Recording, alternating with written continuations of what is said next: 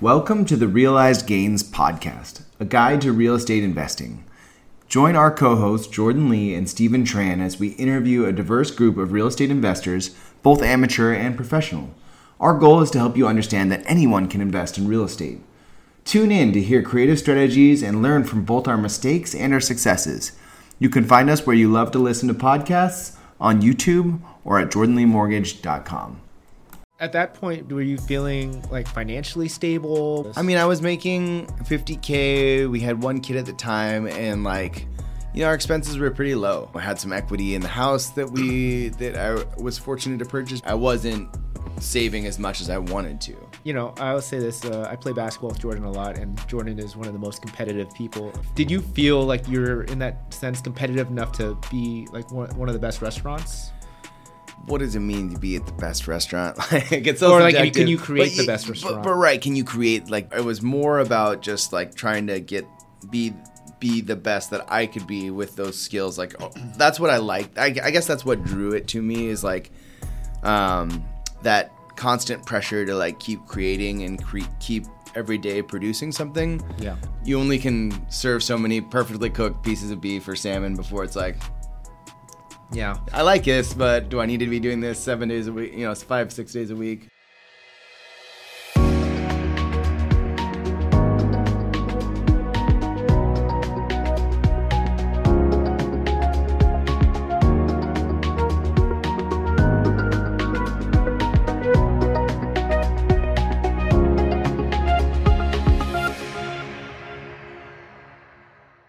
Hey guys, welcome to episode 53 of the Realized Gains Podcast. I'm Stephen Tran. I am a multifamily investor and short-term rental investor, and I'm also an Oregon and Washington realtor.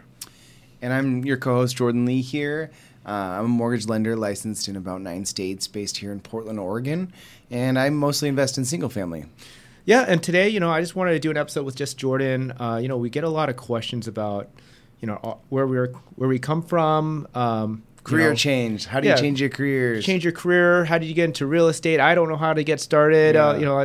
You had this good luck thing that happened to you, and you had all the right steps to get there. And what I really want to tell people is absolutely not.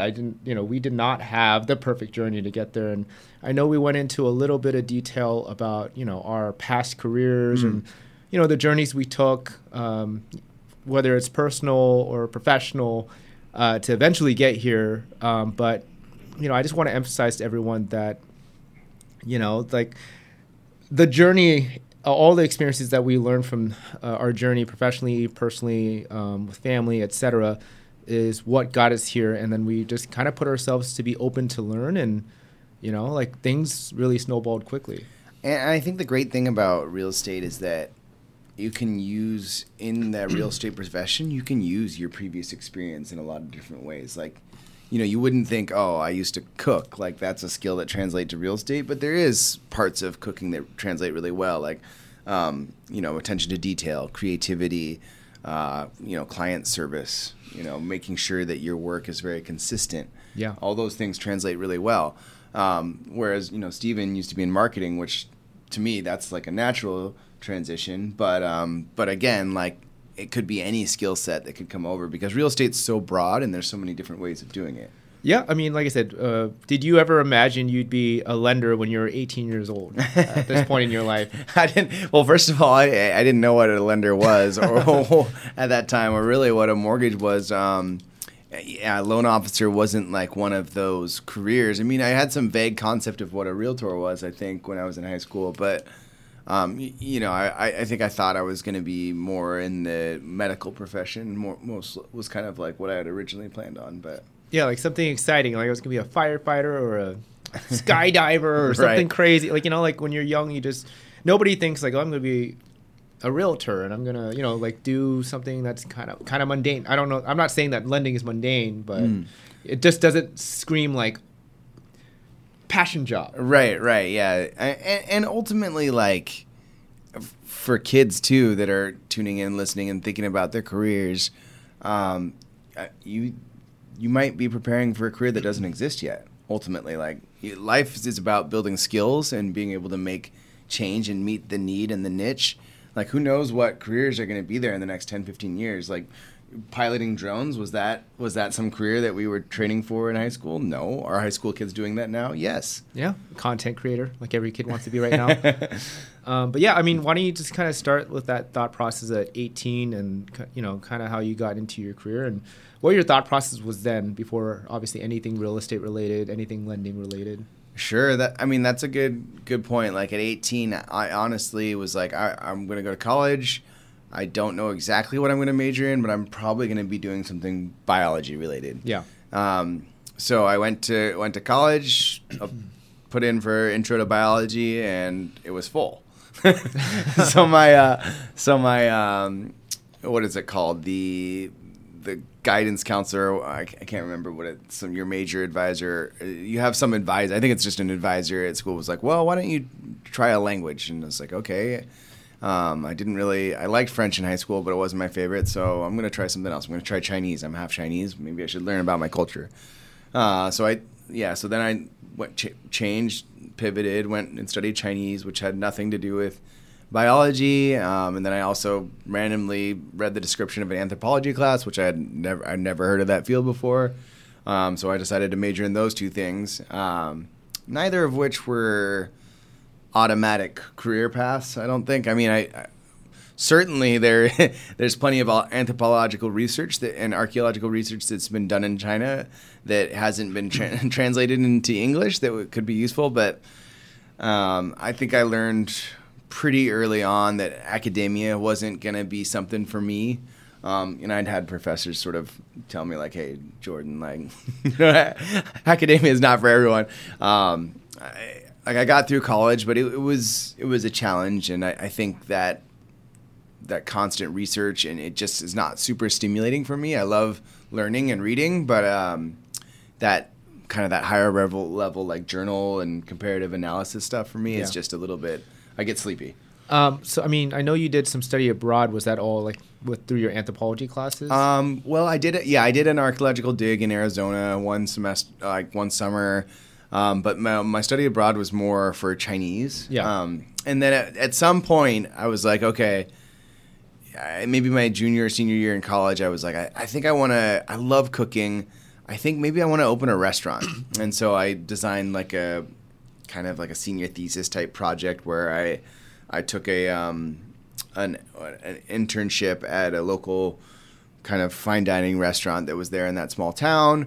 And the owner, he was like, well, I'm going to disabuse you of this idea that you want to own a restaurant. It's a terrible idea. Why don't you go collate my bills for 2 hours? And so I kind of like, he showed me, which was cool. He showed me kind of top to bottom, like, here's what it's like to run a small restaurant has some modicum of success in a small town. I saw the front of the house, I saw the back of the house, and as well as like the business side.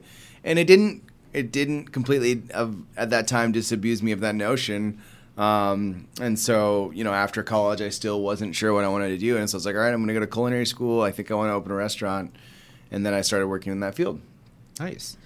And I mean, you want to kind of get into like just once you finish culinary school, like what your experience was going from there? Yeah, I mean, I think cooking for most people is a passion because, it starts typically, at least in that time, I was working. I started at $11 an hour, which is maybe minimum in Oregon at that time was like $9. Mm-hmm. And I was working at widely considered one of a James Beard Award restaurant at Paley's Place, one of the top restaurants in the Northwest. So you would think the pay would be great, but no. I mean, you start at the bottom, you get $11 an hour. I worked there for 3.5 years. When I left, I was making maybe $13. Until I took a chef position at another restaurant in town, which was good. Like it was, like I said, it was very much a passion, and a lot of like the culture and mentality is like, oh, I gotta work the most hours, I gotta shuck the most oysters, I was gonna ask, were they? I mean, I'll use some language. Were you doing like bitch work? I mean, I think you to a certain extent you always are. I mean, I didn't start like washing dishes because I went to culinary school, so I did start on the line. So I wasn't on the lowest position. I started at a pantry position, and I also did prep work too, which was like, cooking family meal and then just like prepping for all the stations, which Which that's not really like the entry level position. You actually have to, you have to have this, you have to know all the recipes to be able to do that. Yeah, I mean, was your expectation you're gonna go in and like just like have a nice pan and like do all the steaks and all the what do you call it, where you basting all this stuff and doing all this amazing cool. And I mean, when you get to that level, when you're working, in that kitchen there was really three line positions. There's the cold line pantry, which sometimes had two people, and then there's the hot line, there's meat, fish, and then expo. And so there's not there's not a ton of verticality. B, there's not any real major pay discrepancy. One position doesn't necessarily get paid significantly more than another. Then there's like a sous chef and a chef. For me, I was like, I love cooking. I want to learn how to cook. I want to learn how to cook everything. I want to be, I want to be, as skilled as everyone that I'm working with, right? Mm-hmm. So it's kind of, this mentality of like building skills, but then there's not a lot of thought on building the business acuity, like learning how to successfully run a business, like learning the numbers. You don't learn about like, how a lease works or how you might learn a little bit about food costs, and of course you're trying to monitor that with your ordering, but the bigger picture is still kind of hidden from you. And I think, once I got to the point where, okay, how do I grow beyond just building skills and actually trying to build a business or wealth that way, I think that's when I like peeled back that curtain and started talking to business consultants and like looking at what it would take to own a restaurant and what the risk versus the reward was, at least in the fine dining atmosphere. That's when I kind of like took a step aside and was like, well, this is a passion for me. Is this a career? Like, is this the right career? At that point, were you feeling like financially stable? Were you like, you need to get past that like $11 to $13 range, and you were like feeling like, okay, I can live off of this? I was making $50K. We had one kid at the time, and like, our expenses were pretty low. Like I at that time we were okay. I was like, I had saved, I think I had 10 or 12 grand or something like that, and I was like, all right, like, savings are good. I had some equity in the house that I was fortunate to purchase because I had an inheritance from a grandma that passed, and I felt like I could make a risk. So I felt fairly stable, but I didn't feel like, I guess I knew that stable wasn't enough, right? Yeah. I wasn't saving as much as I wanted to. I mean, I always say this. I play basketball with Jordan a lot, and Jordan is one of the most competitive people. Did you feel like you're in that sense competitive enough to be like one of the best restaurants? Yeah, and that term is just so hard, like, because what does it mean to be at the best restaurant? Like, it's so subjective. Like, can you create the best restaurant? But right, can you create, like, do you? I don't know. Like, for me again, it was like. It was so much more. It was more about just like trying to be the best that I could be with those skills. Like that's what I liked. I guess that's what drew it to me, is like that constant pressure to like keep creating and keep every day producing something. Yeah. It's a lot. There's a lot of constant demand and pressure, which is satisfying. To a certain extent, I think I got to the saturation point of that satisfaction. Like, you only can serve so many perfectly cooked pieces of beef or salmon before it's like, yeah, I like this, but do I need to be doing this 7 days a week? 5-6 days a week. Yeah, I mean, did you when you were thinking about your restaurant concept? I mean, was it something you were super excited about and trying to be creative and trying to like, I'm going to do something different, or where was the point where you're just like, you know what, this is just not it? Well, yeah, so when I was working the chef position, we were creating the menu, which was really fun, right? Because we'd go to the farmer's market every week, and we'd be like, okay, here's what are we going to do with this? But there's still always that day-to-day grind that you can't really get out of. And so when I was looking at buying the restaurant, and it was like, okay, yeah, we can set up the menu, we can do this, and we can do that. But there's still, when I looked at the back end, when I looked at the money portion, it gave me pause because I didn't feel like there was a lot of security there. Yeah. No, it's funny because you talking about going to the farmer's market and doing all the stuff in the French Brigade, and I kind of love chef culture, and I know you absolutely hate it, but I watch a lot of shows on that. I think I have like obviously like some kind of dream about like. No, I mean that's why a lot of people get into the industry. I mean, they read Anthony Bourdain's book and they get super excited about it. They love the hustle and the speed and the heat, and it's a very practical skill set. But yeah, I mean. For me, from a business sense, it just wasn't the business that I saw thriving, and I think that's a reason why a lot of restaurants, especially in the fine dining space, it's a struggle. Yeah, I mean, obviously you did your research, you've had your consultants come in and kind of tell you like this might not be as good as you would think financially, or you might not achieve the success that you'd like unless you're that top 1%. I mean, what was your thought process like immediately after that? Obviously, this seems like maybe not the future for you.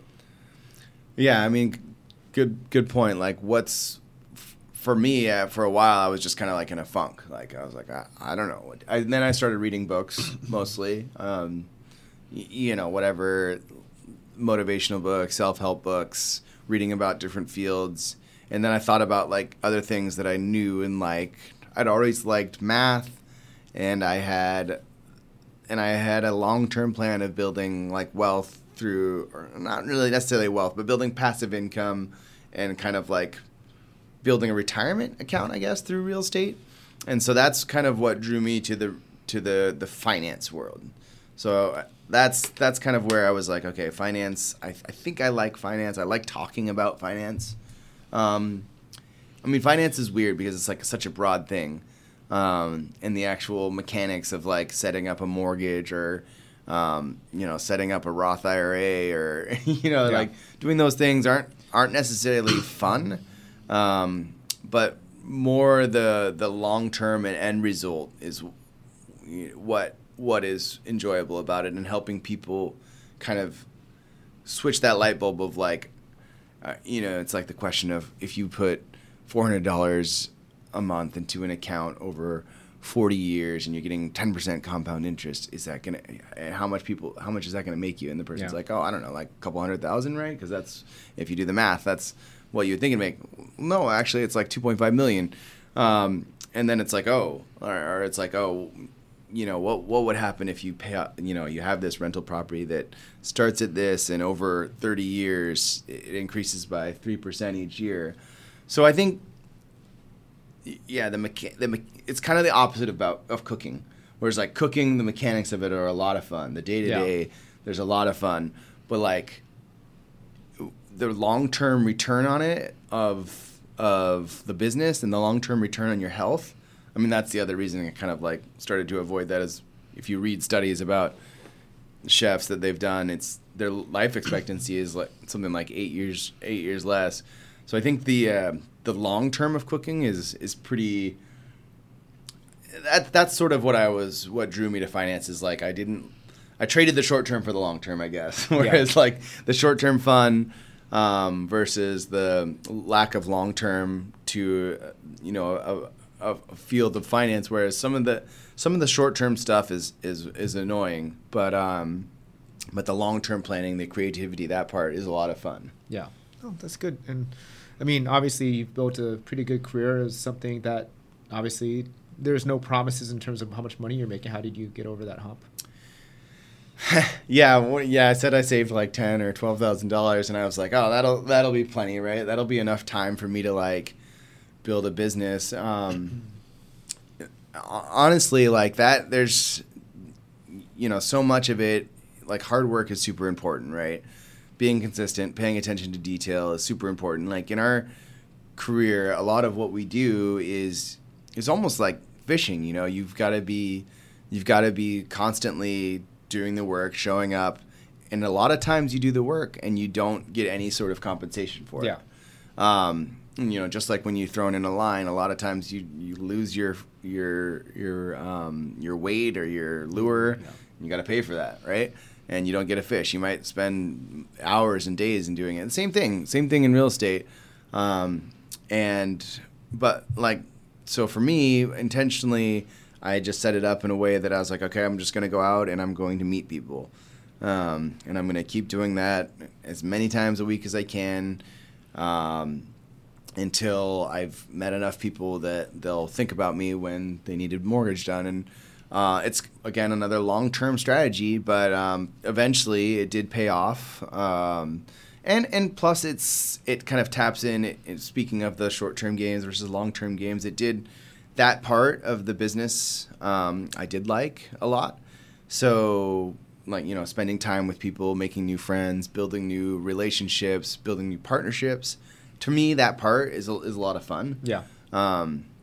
So I think that kind of helped. That's the part of real estate that kind of drew me and helped me make it push through that first couple of years where it's like, you're just doing a few deals here and there and hoping to get by. I mean, I didn't think I was going to be able to make it. I didn't realize that I was going to make a full career out of it until I think the third year 3, I made as much as I did cooking. So roughly 50. Yeah, roughly 50K. So it took 3 full years to get to that point where it felt like, okay, I can pay off my credit cards now. I can take a breath. Like, now it's kind of sustainable. And then, year 4 and 5, I think it was 2020 and 2021, and just we timing-wise got lucky then with a refi boom and a purchase boom at this consecutive, at the same time. So that was lucky in terms of timing, but that's good. Yeah. Well, I kind of jump into my career a little bit. Yeah, go ahead. I mean, I was going to start asking you questions about that. So tell me, like, what about you? I mean, let's go back to high school. Yeah, I mean, I will say I'm a pretty impressionable person. Like, for me, I went to a low-income high school. I don't think we had the best schools. I mean, a lot of people were successful coming from Benson High School. I just felt like I didn't have a direction. I was a manufacturing major in high school because it was Benson was the technical. Yeah, that's where it's like supposed to put you on a technical track. Yeah, I knew there's technical or health directed, and I don't like blood, so it was easy for me to choose. Like, I'm going to go the technical route, and there's a good amount of options that I wasn't interested in. Honestly, I didn't know what I was interested in, and manufacturing I just knew was probably the easiest. The teacher basically was mostly absent, and I can skip a lot. Well, that's a good point. Like, how do you choose that so young? Like, and I think that's sort of some of the failure. Like, it's good to have an idea of what you want to do, but again, like, you might be in a career that you've never heard of or that might not even exist. I mean, all I knew is that, like, in manufacturing specifically, I did not think I was going to be a laborer. I knew I was a smart kid. I was always good at school. Even if I didn't have to try that hard, I wanted to be a cool kid and go out and party and do all that stuff. But school was really easy for me, and I wanted to make it as easy as possible. I didn't think I had the setup in my high school to basically steer me towards where I wanted to be.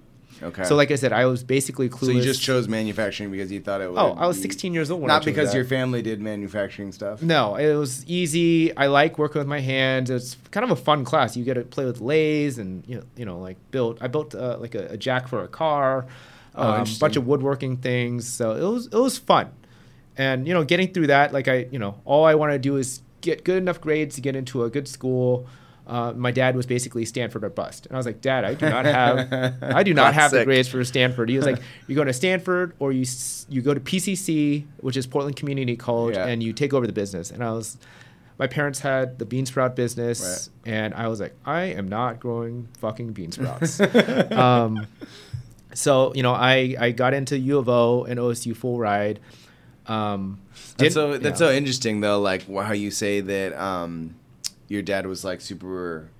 He's like, you got to do this or that. Oh, also what he said was that common for a lot of your friends too? Oh yeah, 100%. Like the high standards of like my cousin's son, he got into Harvard. What are you doing? That whole sort of thing. And like I said, I liked to party and drink when I was like 17 years old. Yeah, I feel like that's very common for like your parents are first generation, right? And they're very insistent on that.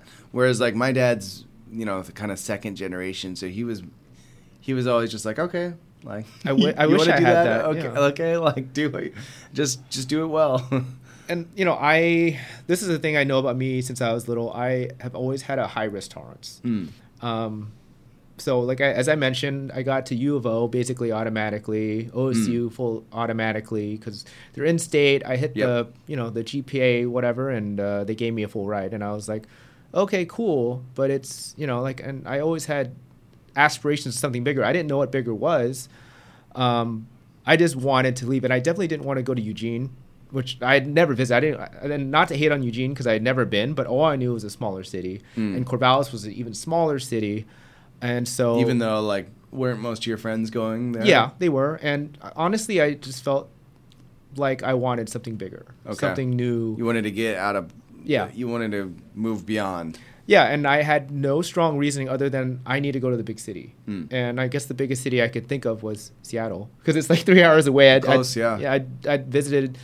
I visited a friend up there and liked the campus and everything. I was like, I'm gonna apply here. This is the feeling that I want to feel.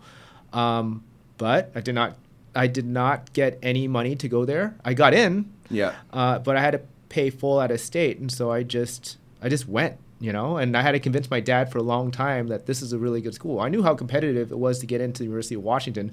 I definitely did not have great grades. Right. I had decent test scores, decent SATs, all this stuff, but as I mentioned, I like to drink and party, and skip school a lot. So you weren't attracted to the university for its programs at all. I didn't know just going to the big city. Yeah. I didn't know what their programs were, and honestly, all I ever heard, and this is a common Asian family thing, but it's doctor, lawyer, engineer. Right. Wait, doctor, lawyer, engineer, or business. Right. And so, I mean, my initial goal was business, going to business school. Like that's, all I could think about. I didn't know anything about engineering.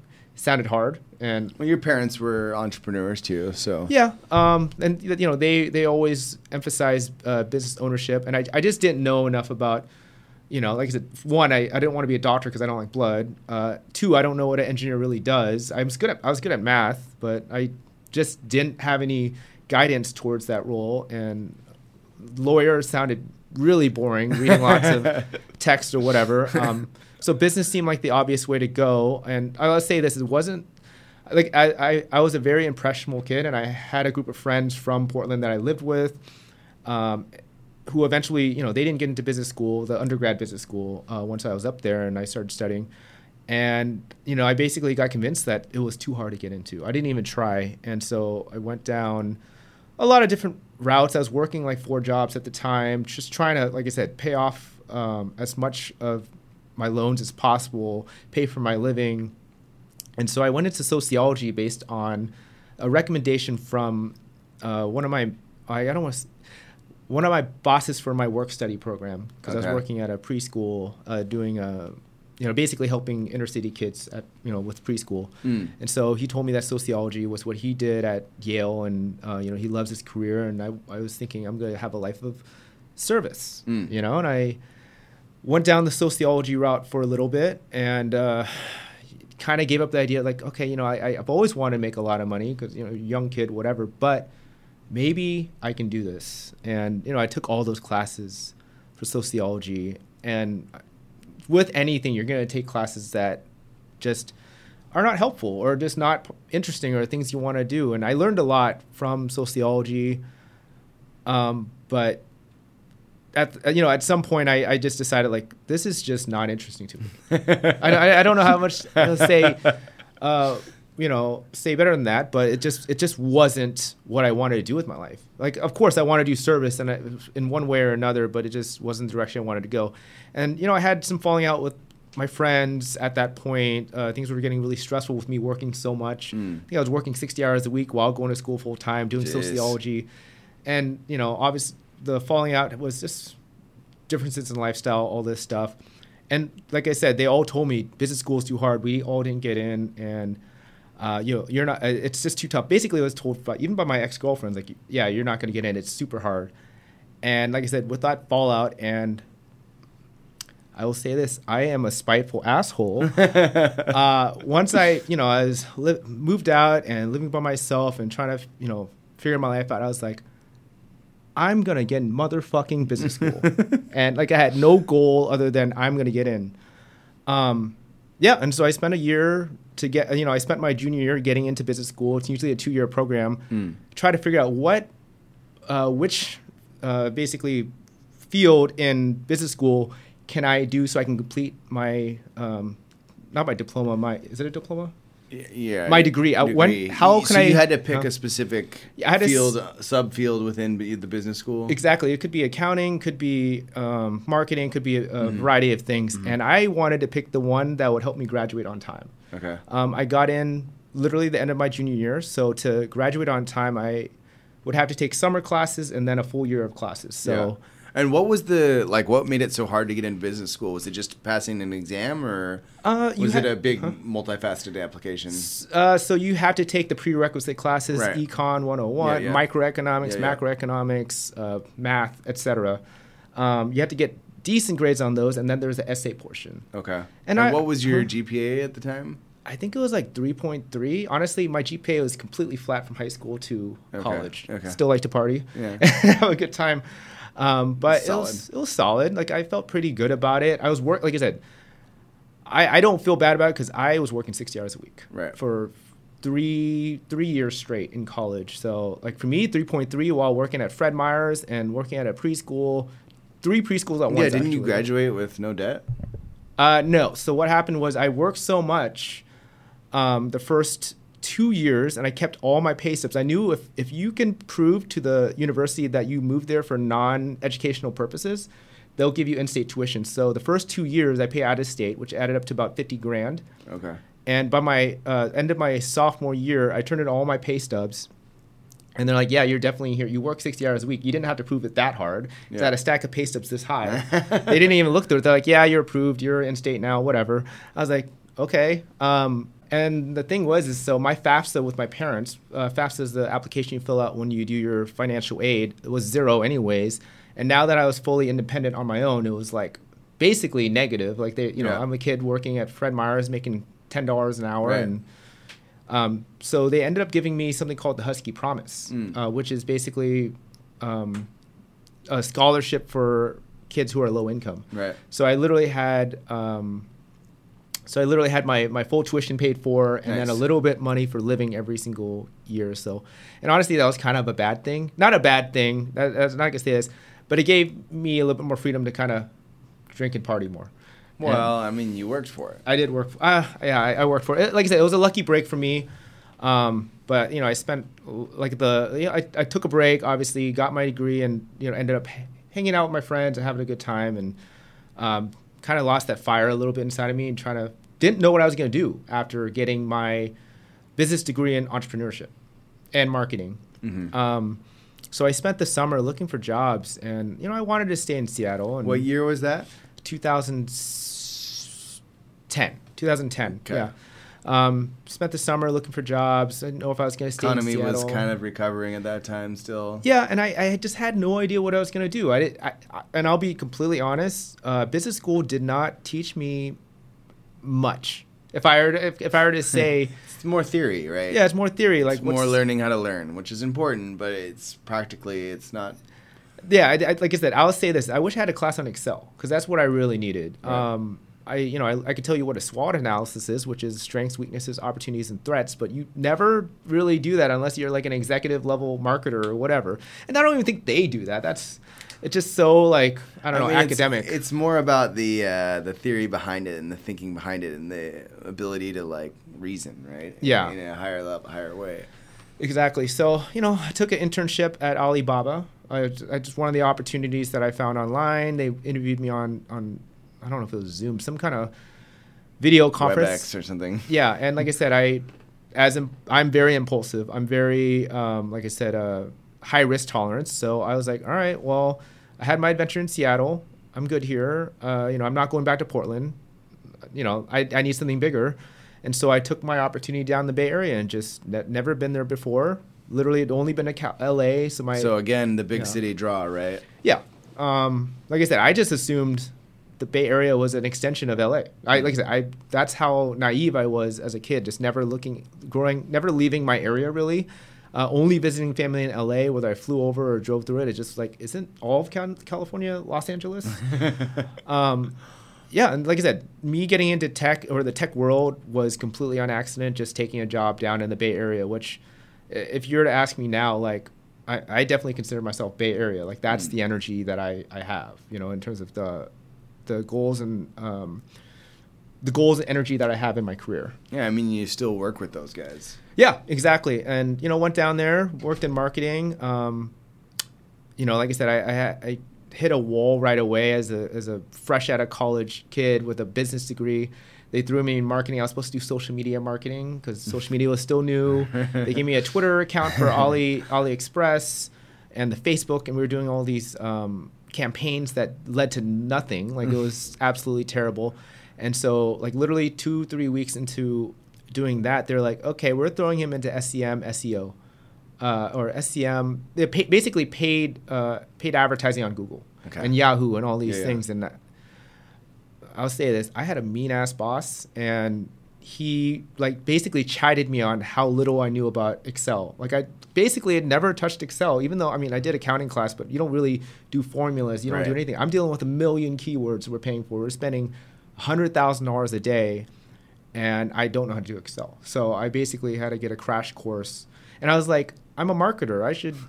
I might not think I'm an intern. Isn't that what I'm here for? You to teach me how to do that? Yeah. Well, I mean, I'm not supposed to do creative things like write copy and do fancy things and make nice, you know, like display ads and all this stuff. They're like, no, we seriously do this. We do analysis. It's data analysis, and this is where you're going.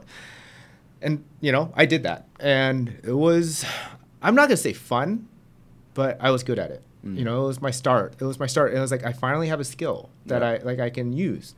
The internship ended. They basically, you know, AliExpress was never a success in America. AliExpress is basically Alibaba's attempt to get into the American market, and they failed miserably because apparently Americans like quality.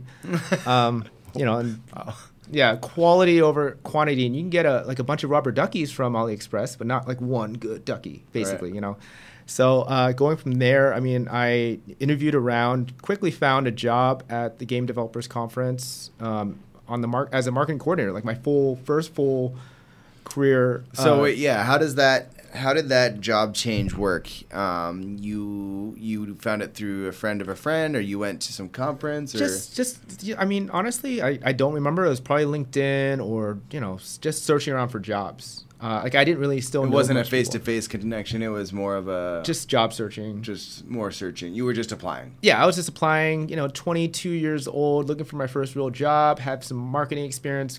Had some nice things to put on my resume about, you know, my marketing career, and did that. And I've never applied for a job. Oh, okay. Yeah, it's what you do. You just like look. Do I like this thing? And it was, you know, it was in the city because I was working in Santa Clara down in the South Bay, and now I was like, okay, opportunity to work in San Francisco, low pay, but get a start in marketing, and I just kind of went for it. It was great experience. I was doing event planning, doing lots of the creative marketing that I wanted to do.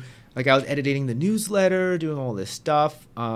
Never really touched like code or anything, and this is like an inkling for the future. That was that I'd be good at this, but it's like, hey, here's our newsletter. It's written in HTML. You want to edit some stuff? And they were writing their newsletter in HTML. I guess this was back in the day, right? It was. Yeah, I was like, hey, you know, basically, this was before WordPress. Obviously, I was editing the text, but I was like, I can make this work. Like, I didn't have to send it to our engineer every time to do what I want to do. I was like, I could figure this out. I see how it works. Like, this link goes here, so I'm gonna put the link in. I need to close off that link. Blah blah blah. HTML, easy. You know, just figured it out. Wait, did you use DOS when you were a kid? No, I was not. You were in that. The only my only coding experience was AsianAvenue.com. Okay. You know, building out my profile, putting music on there, stuff like that. And honestly, it was just copy and paste, and like, oh, that didn't work. I'll erase some stuff. But just honestly, figuring things out was kind of just my jam. So I kind of did a little bit of everything there. Obviously, I was working with game developers, and it was really cool. I loved games, and it kind of got into the game culture, all this stuff. Did that for maybe a year and a half, and the pattern for me is before my last job, I had never done a job for more than a year and a half. And I think there's some value to that. Like, they say that there's a lot of value in loyalty, and I think it's important to be loyal to like your family, your friends, and especially yourself. But I would say that, you know, if you look empirically, at people that move jobs, Yeah. typically they end up getting paid more. Oh, yeah. Like, because if you just stay at one corporate job your whole life, what incentive do they have to, like, raise your... I mean, they should pay you more if you're performing really well, but, like, most of the time you leverage a raise by going somewhere else, right? Oh, yeah. And it's ridiculous. Like, the Game Developers Conference was owned by this big, gigantic firm. I think it was UBM, United Business Media, which is the most corporate, generic-sounding company ever. And they gave me my raise after my first year, and it was like 2 or 3%. It's like, oh, we gave you generic, higher, we gave you higher than what most people get. Like, this is normal for us. It's like your general rent raise versus, like, getting somebody at market rate. And so, like I said, I moved my career a lot, and I won't tell you how many jobs I've had in marketing, but I had a lot, and I kept jumping around, kept getting big jumps in salary, kept getting new experiences in that, learning so many different things, like super small startup, literally doing everything from making videos to all this crazy That's stuff. another point, is that you build more skill sets too when you work at different companies. Yeah, exactly. And then I joined, basically a tech startup unicorn, and I felt really good at my career, and I was getting the promotions and all this stuff. And like I said, I was starting getting a little cocky in marketing. Like, I was really good at my job. It was so easy for me to do it. I was getting, like at this point, 3 years in, like $75,000. Just became like assistant manager in marketing, and I got my first big jump in salary with my next job, where I joined a real startup that needed an actual marketer, and this is where things get a little dark. I got my first six-figure job. I went from $75,000 to $100,000, and I was so excited. And I basically I felt like the other companies, I kind of laid out marketing to make it really easy for me. And here's a brand new startup that maybe wasn't so established and needed somebody who was willing to kind of craft that message. A real brand. Yeah, they needed everything. More strategy, more things. Like, I had great mentors with everything before, and here's my first, and not saying that I didn't have great mentors at this job, it was just the first time I was challenged in my career, in a way that, like I said, and this is the worst thing about putting your self-worth in your job, is like when you start not doing well, it like can really affect your mental health. And really, really quickly, like I'd say within a month and a half of like, yeah, you're supposed to ramp up and figure out, I started to realize, like, I'm not good at this. And, when I'm not good at things, and, this is common, I really get stressed out. And I started shaking, not being able to do work, because in my head, I was like, if I do the work, I'm going to mess up. It's basically, I felt frozen. Right. Like, if I do something, I'll mess up and I'll get yelled at. If I don't do anything, then I'm not getting work done. And I literally was just stuck in this place. I wasn't sleeping. I wasn't eating. I was so stressed out. And honestly, the work started to notice. I got my first performance improvement plan. I felt, like I said, and I can't blame the company for, what role they put me in and the skill set that was required there. I don't think I was set up to fail. Somebody who was actually good at this job probably would have done a lot better. I was display advertising, and we were trying to get engineers on our platform to be hired. And I personally felt like these people don't click on banner ads. Right. I don't know. That could be completely false. But I wasn't succeeding versus some of the other people on my marketing team who had other channels, like search engine optimization or search engine marketing, et cetera. My paid attempts were just plummeting, and I was not doing well. And they're to the point where I had to see a therapist. I was like, is marketing for me? This is what I thought I was good at this. Right. I just hit six figures. Why am I struggling so hard? Yeah, sometimes it's like you don't have that ability or space to fail, right? Because so much of you put so much worth on whether or not you're doing the good job, and if you feel like you're not doing the job perfect, then yeah, you got to give yourself space to fail, right? Yeah, and so I had to think, like, I only know marketing. What else can I do? And it's funny because I had two options in my head, and I'm still on the performance improvement plan, or was about to be. I was either going to go to culinary school, It's funny, because I love, like I said, I love chef culture and watching all that stuff, and was willing to grind and thought I was entrepreneurial enough to do something great.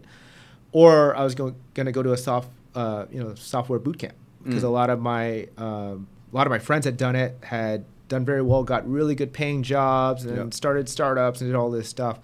Did my vetting, and like I said, I put my head down and I studied really hard to learn how to do the base amount of coding, because you have to still apply to the program and then pay them $20,000 to get in. And I was studying at night because I wasn't sleeping at all, and doing really poorly at my job. And I remember the moment I got the email after doing my video test, because I thought I bombed it, that I'd gotten in. And I literally cheered at my desk at work. All the stress had fallen off from that, because I was like, okay, the next part of my journey is starting. And yeah, I mean, like I said, the next month I kind of just did nothing at work. I was like, I need to make some money. I'm gonna quit at the end of the month, or when I come back from winter break, going home to Portland, because I have enough money to hold me over till I get to the boot camp and throughout. Right. And it's funny because this is great happenstance, but obviously I wasn't doing very well at my job. I wasn't doing the work. I actually literally just stopped doing it. I was like, I don't give a fuck. Right. And came back. The day I was going to put my 2 weeks notice was the day I got my notice to leave. And they paid me the 2 weeks. You get your severance bonus. Yeah, severance of 2 weeks. And I was like, oh, this is awesome. Because not only did I not have to quit, but I got fired and I got my severance of the 2 weeks that I wanted anyways. I didn't have to stay there for 2 more weeks. And, obviously I got unemployment. So that helped me get through my program. And I realized, I'm pretty good at this coding thing. And I won't go into the details of the coding boot camp, but, very quickly after I finished that and put all my eggs in that basket, went to class 9 a.m. till midnight every day, rented out my room in San Francisco, and I slept in the living room so I could save on rent. Amazing. Meal prepped everything. So resourceful. My meals were under $2 a piece, fried rice and some meat and just really simple stuff, just meal prep everything so I could save as much money as possible. Got a significant pay raise with my software engineering role. And right away, right out of the boot camp, you got an offer? I would say a month and a half. And how did you find the job? Just through applying for random jobs? Yeah, just applying to a million jobs. And like I said, this is the thing. Like in anything, networking is very, very key. We had our group of students who all graduated at the same time. We all talked to each other about our experiences. And one of my classmates had gone through the interview process at Future Advisor, the company I wanted to apply to, and they had everything that I wanted, the salary I wanted, and he basically let me know, like, this is kind of what the interview process is like. So I made sure to focus, put my head down, and just study those specifics, and I got the job, and like I said, thank God I talked to that guy, because I don't know if I would have gotten the interview or gotten the job. I'd already interviewed like 5 or 6 companies at that point. I don't think I would have got that job if I didn't talk or make sure to reach out to my classmates. Right. And that's the thing about learning to be, rather you'd be introverted, because I'm introverted, versus extroverted. I had to force myself to hey guys, what are you guys doing? Right. Sometimes you just have to ask and things will come. I was going to say, I was making the joke that I've never applied for a job, but the first cooking job I got, always I just talked my way into that. Exactly. Or the job at Pele's, I had to I had to do a working interview. Yeah. Where they make you prove your skills or whatever. But all of when I worked at the other job, it was someone I'd worked with before, and he's like, hey, you come take this job. And then when I came to get into finance, I just called my loan officer that did my loan, and she's like, oh, talk to my manager. Just talk to him. I never interviewed. I've never done you don't want I've never filled out an application before. It sucks. Don't worry.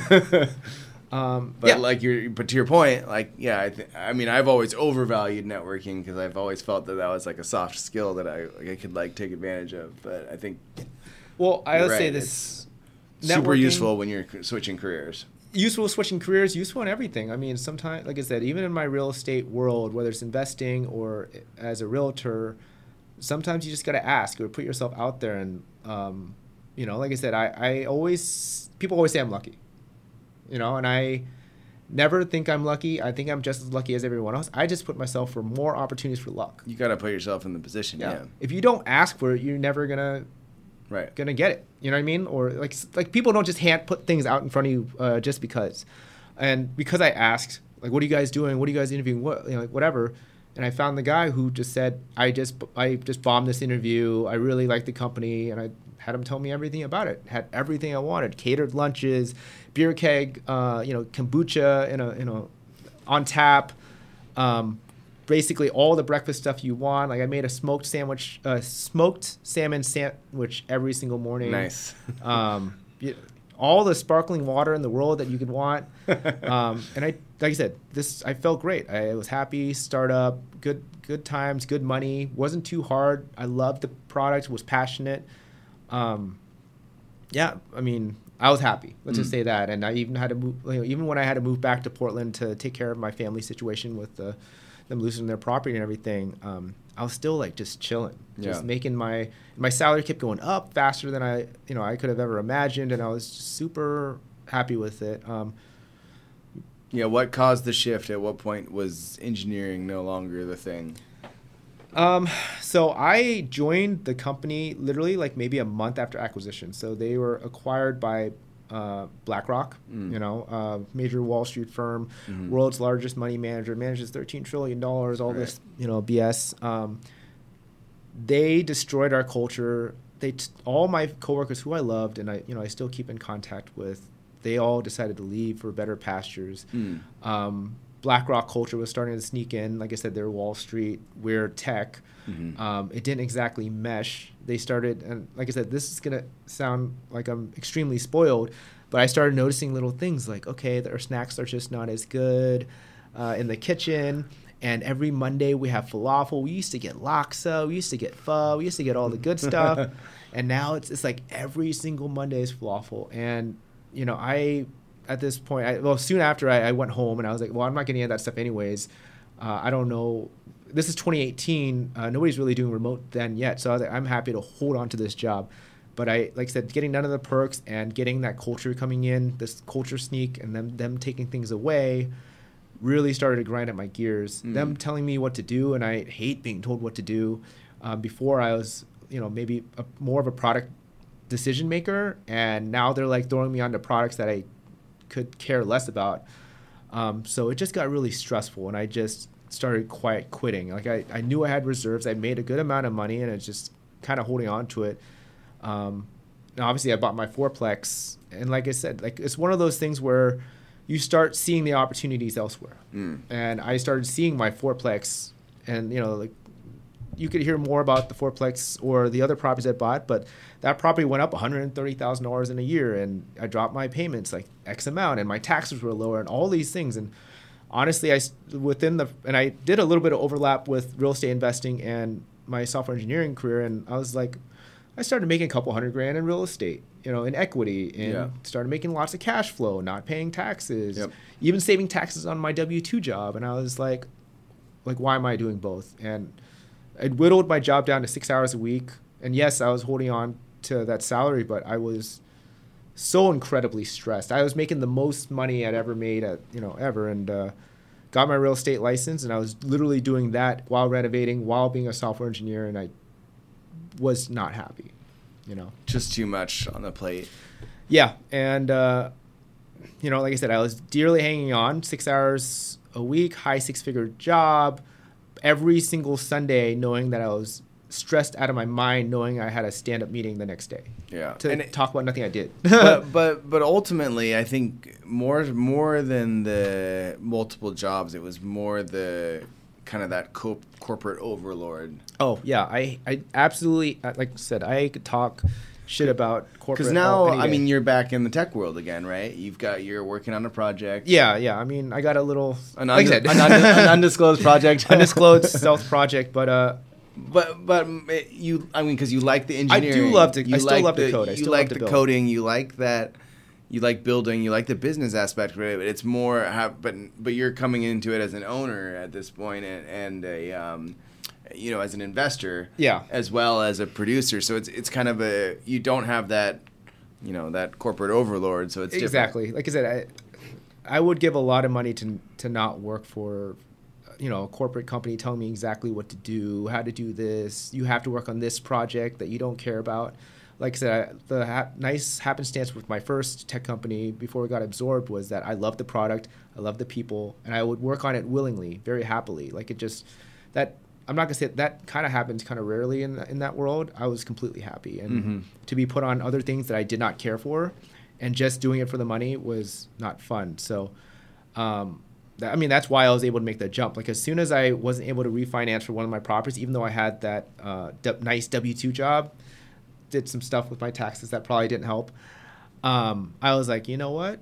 Screw this. I'm over it. I quit. And I just kind of left it. And at that point I'd been doing real estate just okay. Not anywhere near a living amount, but I just had to bet on myself. And I had cash flow at this point. I had money coming in. I wouldn't say it fully covered my expenses, but if I made just some money, I'd be okay. And that's where I just wanted to bet on myself, and I've been doing it. I've had a great year. This is my first full year not being an engineer. I mean, though, like I said, I do have undisclosed projects, but not anything that would interfere with my real estate. Just something that I love doing and building, and hopefully it takes off. But if not, it's fine. I'm enjoying that process. But I'm very happy to bet on myself, knowing that like my results are of my gain and that I did it. Right. So. Yeah, and just, like I said, that's why we were able to make that jump, kind of just betting on ourselves. What would you tell the young people in terms of, like, doing that jump towards transitioning? Like, yeah, I think, like you said, you got to keep investing and betting on yourself. Like, if you want to make a career change or a switch, I think the first thing starts from learning, like reading books, you going to a boot camp, taking a real estate course. Whatever it is, like I think it's important to, really, like you said, keep investing in yourself and learning, to put yourself in that position where you feel like you can accept an opportunity. Of course, having savings is obviously helpful. Yeah. Continuing to focus and build skill sets, and because those skills and habits are always something that you can transfer to a new career. So leveraging that, just like. Really building those up. And also like, I think loyalty, like I was saying earlier, is important, but don't like lose an opportunity. Like you need to be loyal to yourself, right? You can change jobs and you can get a raise. You can change jobs and get bigger skills. Like, yeah. Like I said, it's not all gloom and doom. I feel like people are so flexible, like we should be able to do more than one thing. If one thing's not working for us, we will figure it out. Right. You have to have that belief in yourself. It's not always you're not gonna go from like having a job that you hate to just straight up homeless. Well, you can, but you can be passionate about something, but like not have that as your career. And you could be passionate about something and have it as your career. It just, I think the idea that there's like one career or one path for for one person, it's kind of a fallacy. Yeah. There's lots of things that you can do. It's a matter of like putting your mind to it and finding joy and finding fulfillment in those things. Yeah. So I encourage people. Like I said, I don't encourage everybody to go entrepreneurship. It might not be the right fit for them. Entrepreneurship or even a career switch. Like I said, just take your time, think about your situation. But in terms of for entrepreneurship, like kind of really gauge like how ambitious and motivated are you really? Or is this just a pie in the sky idea? Are you going to be passionate about what you do as you mentioned? Yeah, you have to like it. You have to, like you said, you have to be motivated. You got to be self-motivated. You don't have it sucks to have a corporate overlord, but it's also, there's some benefits to that because they tell you what to do. Yeah. And then it's very clear what you need to do. Yeah. I'll say this about passion. Like I said, I've definitely done things that I thought I was passionate in. Maybe I just had pride in doing a good job, rather than did I really love marketing? Right. No, I really didn't. And I was be honest, and that's not to hate on real estate. I love real estate in a sense where I'm an entrepreneur, but do I love houses? And I probably said this multiple times.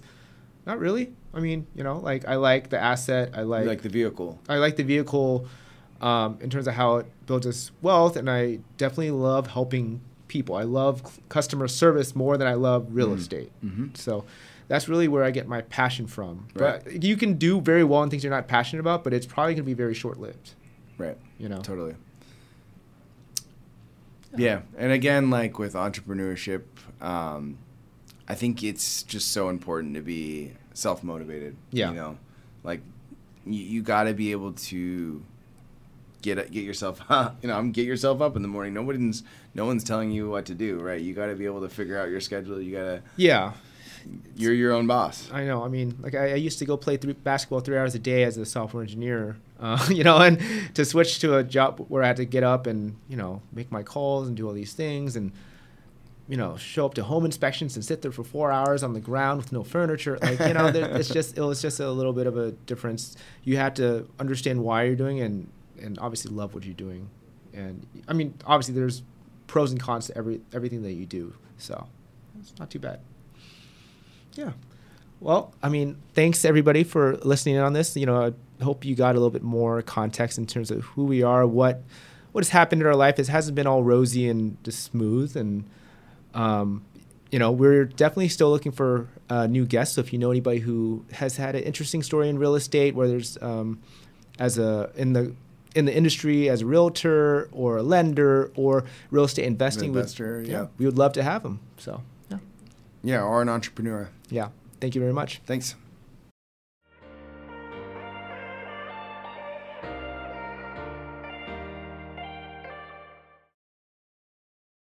Thanks for tuning in to the Realized Gains podcast. If you have any questions for our co-hosts or guests, don't hesitate to reach out.